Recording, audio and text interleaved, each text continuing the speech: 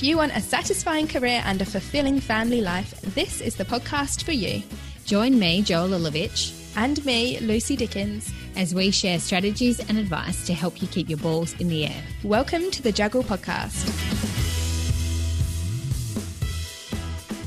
Hi everyone, it's Joel Lilovich here. And Lucy Dickens. You're listening to the Juggle Podcast. Today's episode is a little bit unusual in that it's just me, Jo, doing the interview because Lucy was dealing with some family stuff on the day that we were scheduled to do this. So it's just me. And although this is the second time now that this has happened, it still felt very strange, Lucy. I know, you said that to me and you said that to me on the day, but it's funny because you are perfectly capable. It's nice to do it together, but you are perfectly capable of being a solo interviewer. And you did a great job speaking to our guest, Bailey Bosch. It's funny, because on the one hand, having the two of us is so awesome because it means that there's always someone to pick up, if you've forgotten something or you missed something or whatever it might be. But on the other hand, when it's just one-on-one as well, you're not having to look at or think about two people. You're just thinking about the one. So there can, in some ways, be a bit more focus. I found, interesting. So Jo was joined by Bailey Bosch, who is a psychologist and counsellor in private practice and the co-founder of Free Range Lawyers and a mother of 5, with the oldest only being aged 12. Yeah, so she definitely understands the juggle that we like to talk about. In her counselling work, she works with individuals and corporates to help staff returning to work or transitioning, those who need help with work-life strategy, coaching, and to conquer the overwhelm of trying to do it all. And she has a special emphasis on helping individuals blend their family and their work roles. In other words, she loves working with women like all of us. Her 2 jobs and the way she structures her own life have seen her develop a way to determine whether people are cut out for flexible work or not. And one of the first things that you'll hear me ask Bailey is whether or not it is that just some people just aren't cut out for flexible remote working. It's interesting. It's always nice to speak to somebody who is practicing what they preach. I mean, Bailey is clearly dealing with the juggle with all of what we've just explained about her own bio. I mean, even just having 5 children, regardless of how old they are, is in itself, and working, as well as that, it's in itself, she's got a lot going on. And so the ability to juggle all of those different things means that, I reckon she knows a thing or two. Yeah, I think so too. And she's got a really great manner, as you'll hear in this interview, a really matter-of-fact, well thought out. And she also has a special offer for listeners as well at the end of the show. So if you're interested in perhaps talking to someone around doing this work-life juggle, then Bailey might be your person. So take a listen to the end and listen out for that offer. It is a great interview. I'm going to be done out of a job by my own co-host. Enjoy. Hi, Bailey. Welcome to the show. Thank you so much for having me. It's so surreal doing this without my co-star, but we will push on and carry on because I have so many questions that I'd like to ask of you and that Lucy had as well, but unfortunately is not here to ask them herself, so I will do that. The biggest thing that I really want to ask you is it true that employers are right to deny some people remote working conditions because those people are just not cut out for it? Ooh, good question to start with there, Jo. I certainly think that we need to put a lot of thought into those positions. And firstly, before we even start thinking about the right people to put into those jobs, are we looking at the right type of work to be done firstly? If we can make sure that the work itself will lend itself to remote working, then we're already halfway there. Once you can be sure that the actual work and the actual position will suit a remote working way, then we can start saying, all right, has this person got the characteristics, the qualities, the behavioural styles needed to be successful in a remote working position? So when you talk about the right work, have you seen some examples of times when someone's been almost set up to fail because the work just doesn't lend itself to remote work? Well, I think that we might start things with great expectations. So we might think that perhaps a client, for example, might say, well, we're happy to communicate over email and we're happy for video conferencing and Zoom calls. But in actual fact, the personal face-to-face in-person meetings is actually what they're after. So it's not so much that it's a deliberate, they're not deliberately being set up to fail, but I think sometimes we don't put enough thought into organising these arrangements beforehand. And it's really in the preparation, if we want to have success, we really need to prepare for that. It's so interesting because that's the same in a lot of different businesses, isn't it? It's always how much time you spend on your preparation, your strategy, your organisation before you actually execute. Obviously, a lot of businesses fall over because they never get around to executing. But that strategy piece and that preparation piece just can't be overlooked. In the carpentry business, which my husband's in, they always talk about, measure twice, cut once. Yeah, and I absolutely. think it's the same kind of idea here. It's how much time you put into that prep. Lucy and I also love talking about expectations. So how do you suggest then that people who are looking to enter into one of these remote working arrangements, how do they get really clear on what their expectations are? That again comes into the preparation piece. So in the work I do, I really advise a thorough job analysis. So look at the work, look what needs to be done, pull out every single aspect of that role. So we're talking about output here. What needs to be produced? What is the measure of success? The measure of success is the work being done. Okay, how do we measure that? Once we do that, we then know what we're benchmarking against. So we can then say to these people, the product, if you like, what we need out of you is X, Y, and Z. It's all very clear. It's very transparent. It's here. It's on a job description. And we then take it then that step back and say, let's get the right person in who is capable of doing these particular tasks, because we've done the preparation. We already know what success looks like. Okay, so let's talk about the person then. I've read that you have said that there are 3 characteristics that will determine whether someone will be successful. Can you tell us what they are?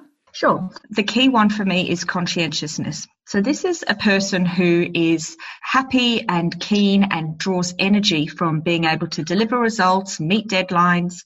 They're self-motivated people and they really like the output. They like to be productive. They like to see a tangible product at the end of their efforts, if you like. So conscientiousness to me is absolutely essential. Yeah. Then there's also, they have to be really good at emotional regulation.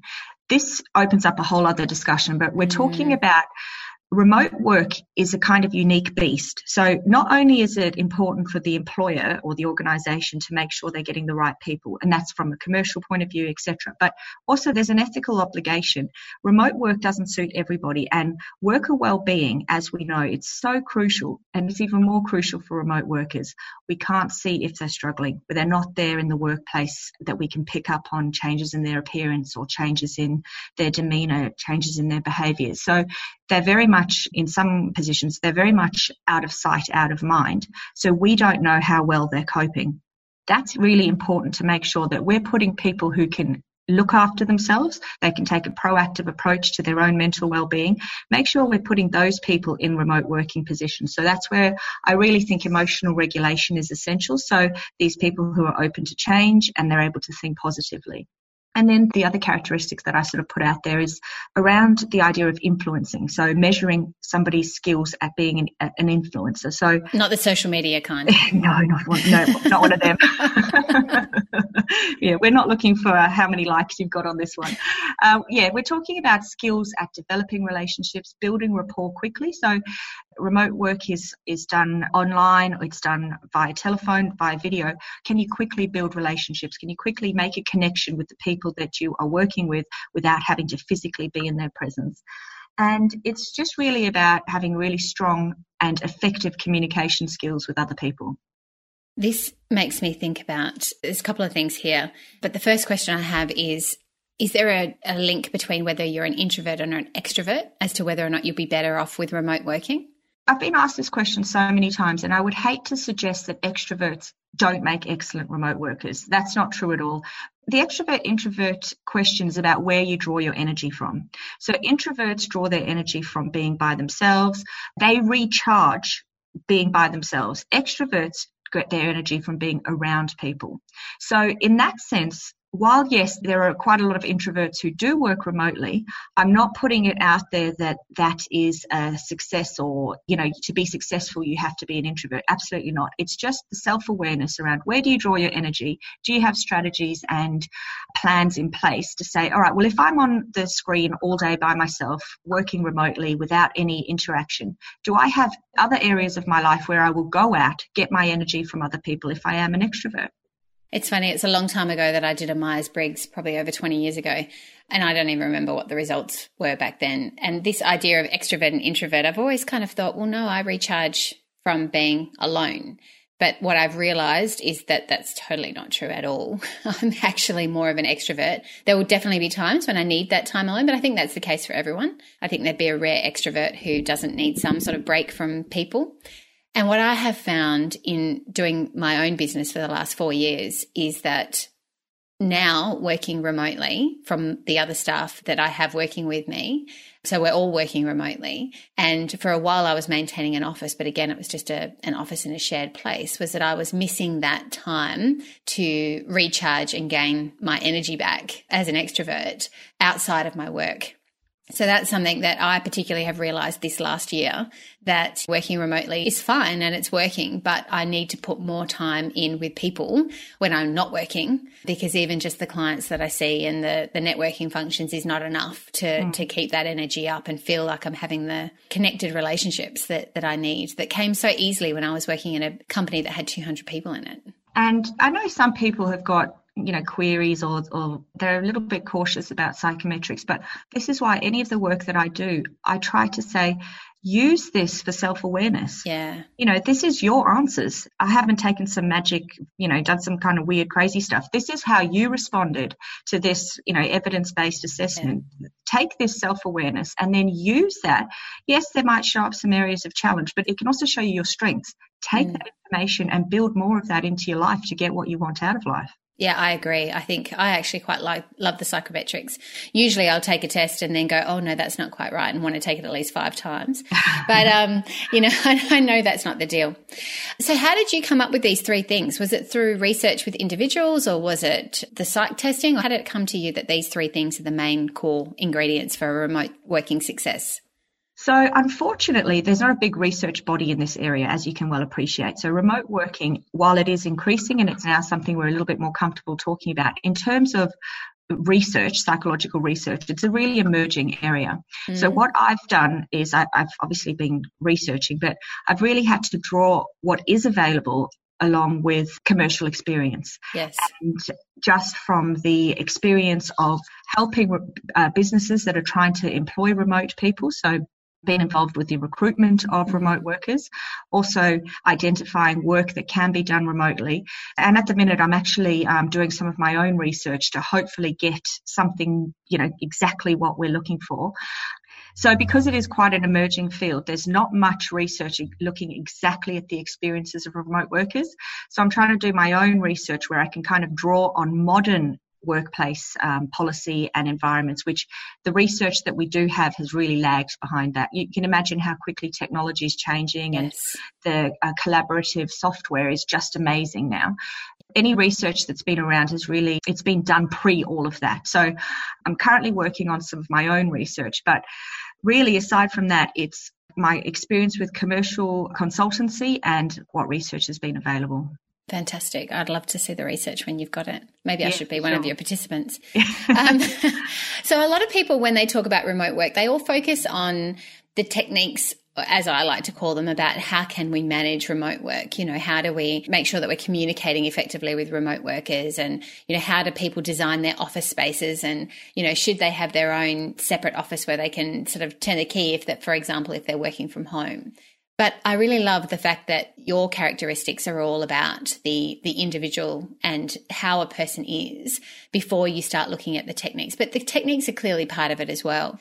So is there something that you suggest that individuals can do to make themselves more suitable for remote work? If they kind of look at this and think, I really like being around people, we've sort of touched on that one. So how do I make more of that? Or is there something else that they can do? Well, that's an important point to make around remote work. It's not working from home. Remote work is working from anywhere.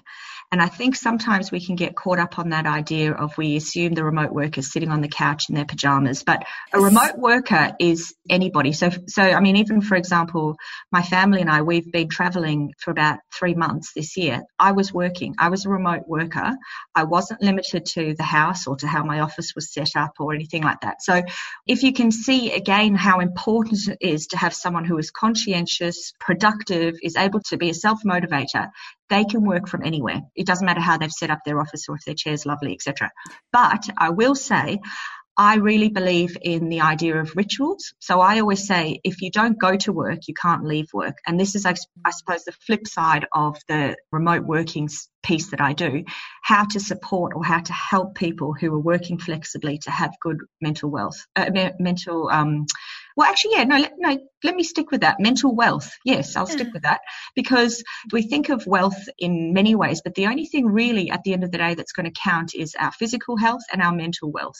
Yes. And so if we can think of holistic success, so being successful in how we show up in the world as well as the obvious material career success, I think that's what we're really striving for. So the difficulty for remote work is we have this huge work-life bleed.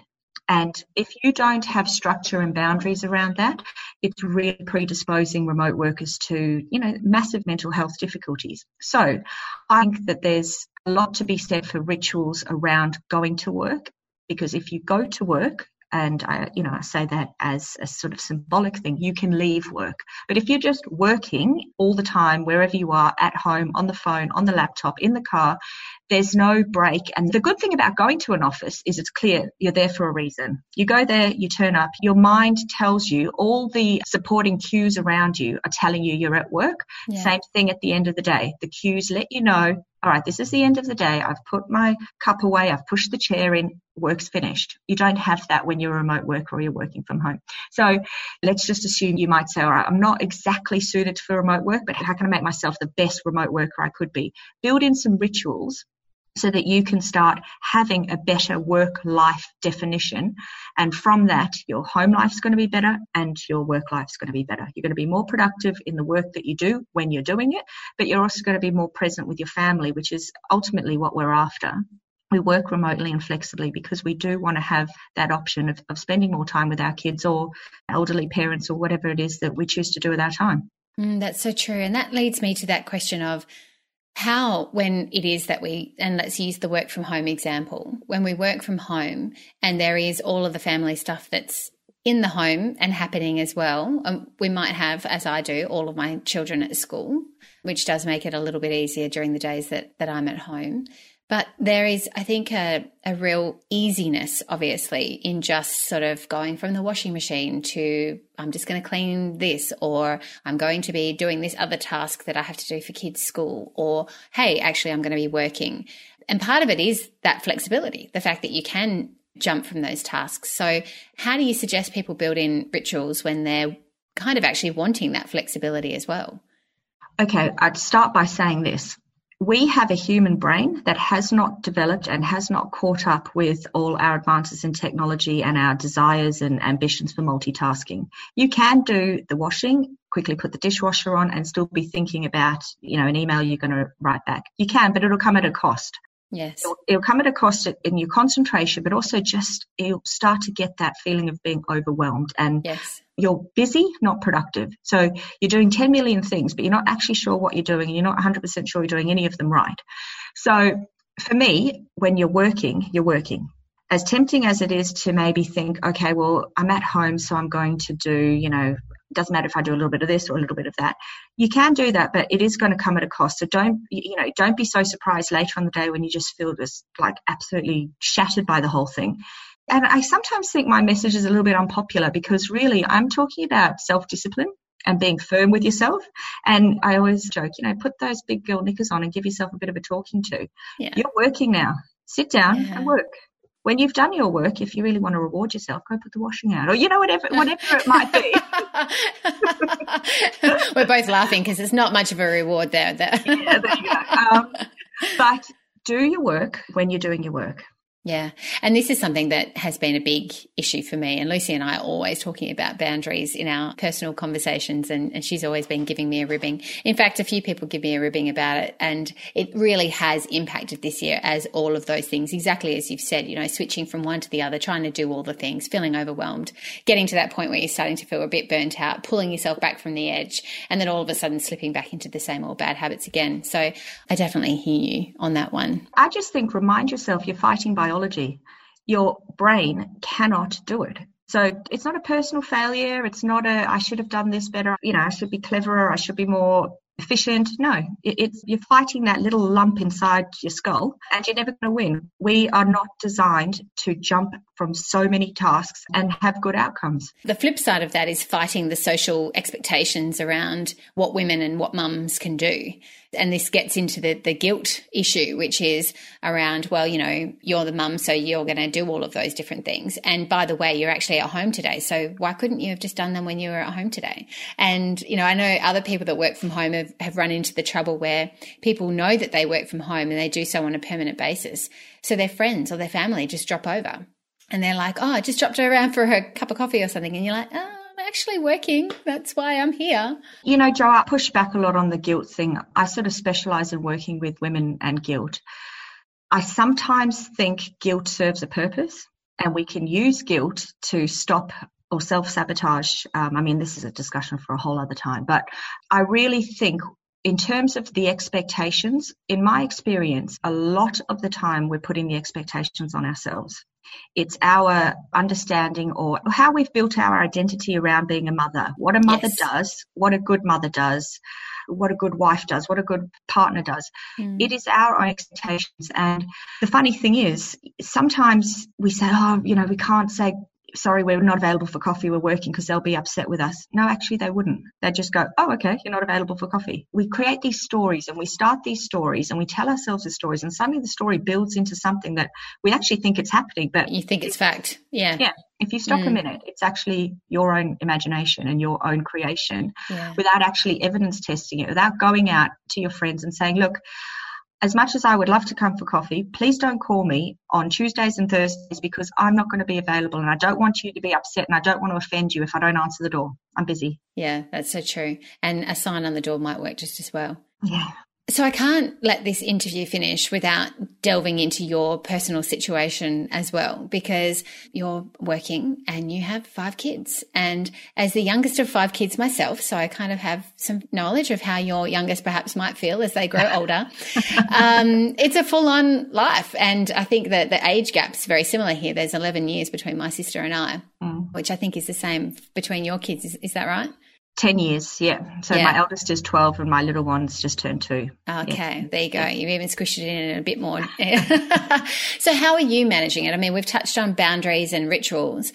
Is that a big thing for you? And what else are you doing? So I really operate around the idea of do the right thing at the right time. So I'm not suggesting that everything's always perfect and everything works all the time, because absolutely it doesn't. But most of the time things work because I know when I'm working and I know when I'm looking after the kids. The times I get into trouble or I get upset or I get stressed or I get overwhelmed is when I try to blur those two things. Sorry, I'll talk to you in just a minute. I'm just trying to quickly do this email, or, oh God, I've organised a call, but I've got the kids screaming in the other room. I mean, I once did a radio interview in my cupboard, hidden behind the clothes, because I had organised when the kids were at home. I mean, that's just asking for trouble. So I've learned the hard way that I now do the right thing at the right time. I don't try to expect the kids to be quiet, understand why I'm not giving them the full attention when they have no idea that I'm looking at this little screen. They don't know what it is. They don't see it as being anything other than you're ignoring me. Yes. And then also, I don't want to really be that mother who is ignoring them. I've got 5 kids. I love being a mother. They're an absolute joy to me. I feel so blessed to have them. I want to enjoy them. I want to spend time with them. So if I can know I've done what I have to do with my work, then I don't have any guilt. I'm putting that in bunny ears, because I know I've done the right thing at the right time. But then equally, when I'm with the kids, I'm not feeling bad about not working because I've done my work and now I'm being a mother.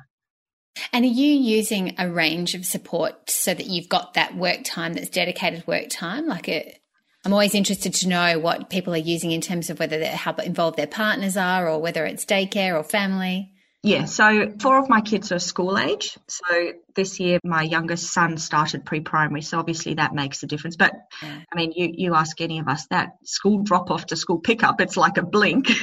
And it's not even that. It's all the things that you have to do at school, assemblies and helping out or whatever at my sports days. There's just so much stuff. You definitely don't get 5 school days to do your own thing. No, it's not definitely not a full school day available. But so the kids go to school and then my little baby, she goes to daycare. So she'll go there. It varies between 2 or 3 days a week. So I've got that option depending how things are going. So my other thing is I've been doing this long enough to know what works for me. And what really works for me is I wake up early. How early? About 4:30 in the morning. Yeah. And again, back to the rituals, I will not start anything until I've had at the minute it's coffee, but tea or coffee in my special cup. I sit on the couch. Generally, I reread Jack Reacher like a Lee Child. Yeah. Because, Jack Reacher is just, I love that you start your day with a fiction book. Everyone else you talk to about their morning ritual, I meditate for 10 minutes and then I journal and then I'm reading 30 minutes of some professional development thing. No way.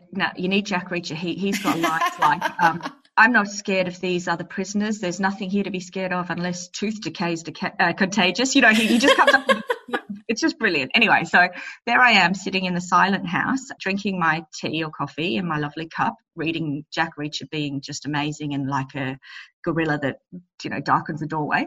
And then I start doing whatever I do. I do the things that I need the most brain power for or things that are going to generate the most outcome. So if it's something that I know is going to give me a return of, say, 100% of my efforts, I'll do that first. Versus something that's easy and you generally tend to do it because you think, you know what, I'll just do this. Quick win. I can get all these little small things off my list. When I've got this little pocket of time, I try to do whatever I can that it's going to give me the most outcome for my effort. Yeah, that's so important. I love that concept. I'm really bad at remembering to do it. So, I'll be the person that opens up the email inbox looking for something specific to do for that purpose and then getting sucked into the vortex of, look at these new emails. I'll just quickly address them. And before you know it, 30 minutes has gone by.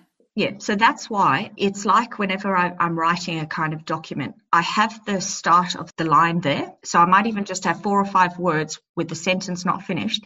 So I physically have to start typing to finish that sentence because it'll just bug me. And before I know it, I've actually started something and I'm not messing around finding something else to do. So in terms of that kind of thing, you might have a Post-it note that you put on your laptop and it might be right back to blah, blah, blah with the 5 answers and you stick that on the laptop, open the laptop, that's what you do and you're not doing anything else till you do that and then the energy just feeds itself and suddenly you're into that task and you don't care to go and check your emails or to check Facebook or to check whatever because you're now working. Yeah, another strategy that I'm using at the moment is to determine the day before what my 3 things or 5 things are going to be and I actually order them and I make myself do them in the order that I said was the priority. Sometimes I have to rejig it, but I'm trying to do that. And you feel better at the end of the day because you've got something to show for it. And that's the other thing, back to the ritual. Leave work by, look what I've done today. Great. Now what am I going to write down for tomorrow? Done. That's the end of my work day. Yeah, so good. So there's a couple of questions that we always like to finish all of our interviews with, which you've probably heard before. The favourite, of course, is whether or not there are some words that you live by. Do you have a work mantra or a life mantra? Oh, well, I've got either onwards and upwards because that's what I'm always thinking, moving forward and a tiny bit up, even if it's just like a little toe lift up, as long as it's forward and up. But I also really like start where you are, use what you have and do what you can. This idea that we need to have the perfect office before we start or we need to have everything organised and the pantry needs to be colour-coded before we can start eating healthy. And I need to have the bento box, lunch box before I can get on top of the kids' food. No, start with what you have and just get on with it. Yeah, it's a good one because I think it's also in a lot of people's careers, they'll look at the person who's 10 years ahead of them and they'll forget that there's a 10-year gap there and those people did a lot of work. So rather, that idea of compare yourself to someone who's 1 or 2 steps ahead of you as opposed to 10 to 50 steps ahead of you. That's good. Yeah. And the piece of advice that you would give women like us who are managing the juggle of work and family? As I said, I say to myself, put your big girl knickers on, be disciplined, be firm with yourself and do the right thing at the right time. Yeah, I love that, the right thing at the right time. That idea of actually consciously deciding what is it that I'm going to do right now. And be flexible about it. I mean, certainly if the right thing at the minute is to deal with your children and not do the work thing, deal with your children. Absolutely. I'm not at all prescriptive that, oh, well, no, I've said between 9 and 11 it's work and no, I can't change. No, the right thing is whatever's right at the moment at the right time. So it might be, look, I've got 2 kids that have fallen asleep on me, but I had planned tonight to try and do something. No, the right thing now is to go to sleep with these 2 kids that are on me. You just take it as it is, but make sure you're doing the right thing at the right time. Going to sleep that bit earlier might be nice for those 4:30 a.m. wake-ups. Oh, yeah. I'm absolutely, if someone tells me they've been awake till 11 o'clock, I'm like, what? All right. And before you go, now you have very kindly told us that you'd like to offer a special offer for our listeners. So please, can you tell them what that is all about? Absolutely. So as you can sort of hear from our conversation, I'm really big on strategy and planning. And what I'd like to offer anybody listening who would like to work with me is strategy mapping session, but then also a hours coaching. And that would be $375. And if anybody wants to get in touch, my website is www.baileybosch.com.au, and you can click a time to talk with me on there. Great. And we will have the links to Bailey's website and comment about the special offer in the show notes as well, so you can read about it there. Thank you so much, Bailey. I really enjoyed speaking with you. Thank you. It's been lovely to be here. Thank you so much for listening. I hope you enjoyed that interview, even if you didn't get to hear Lucy during it. And as always, we'd love it if you could leave us a rating and review on Apple Podcasts, because it really helps other people find out about our show. Find all the links to us and contacting us and our online Facebook group. Of course, it's an online Facebook group, right? Because Facebook is online. But that group at thejuggle.com.au. See you next time. Happy juggling.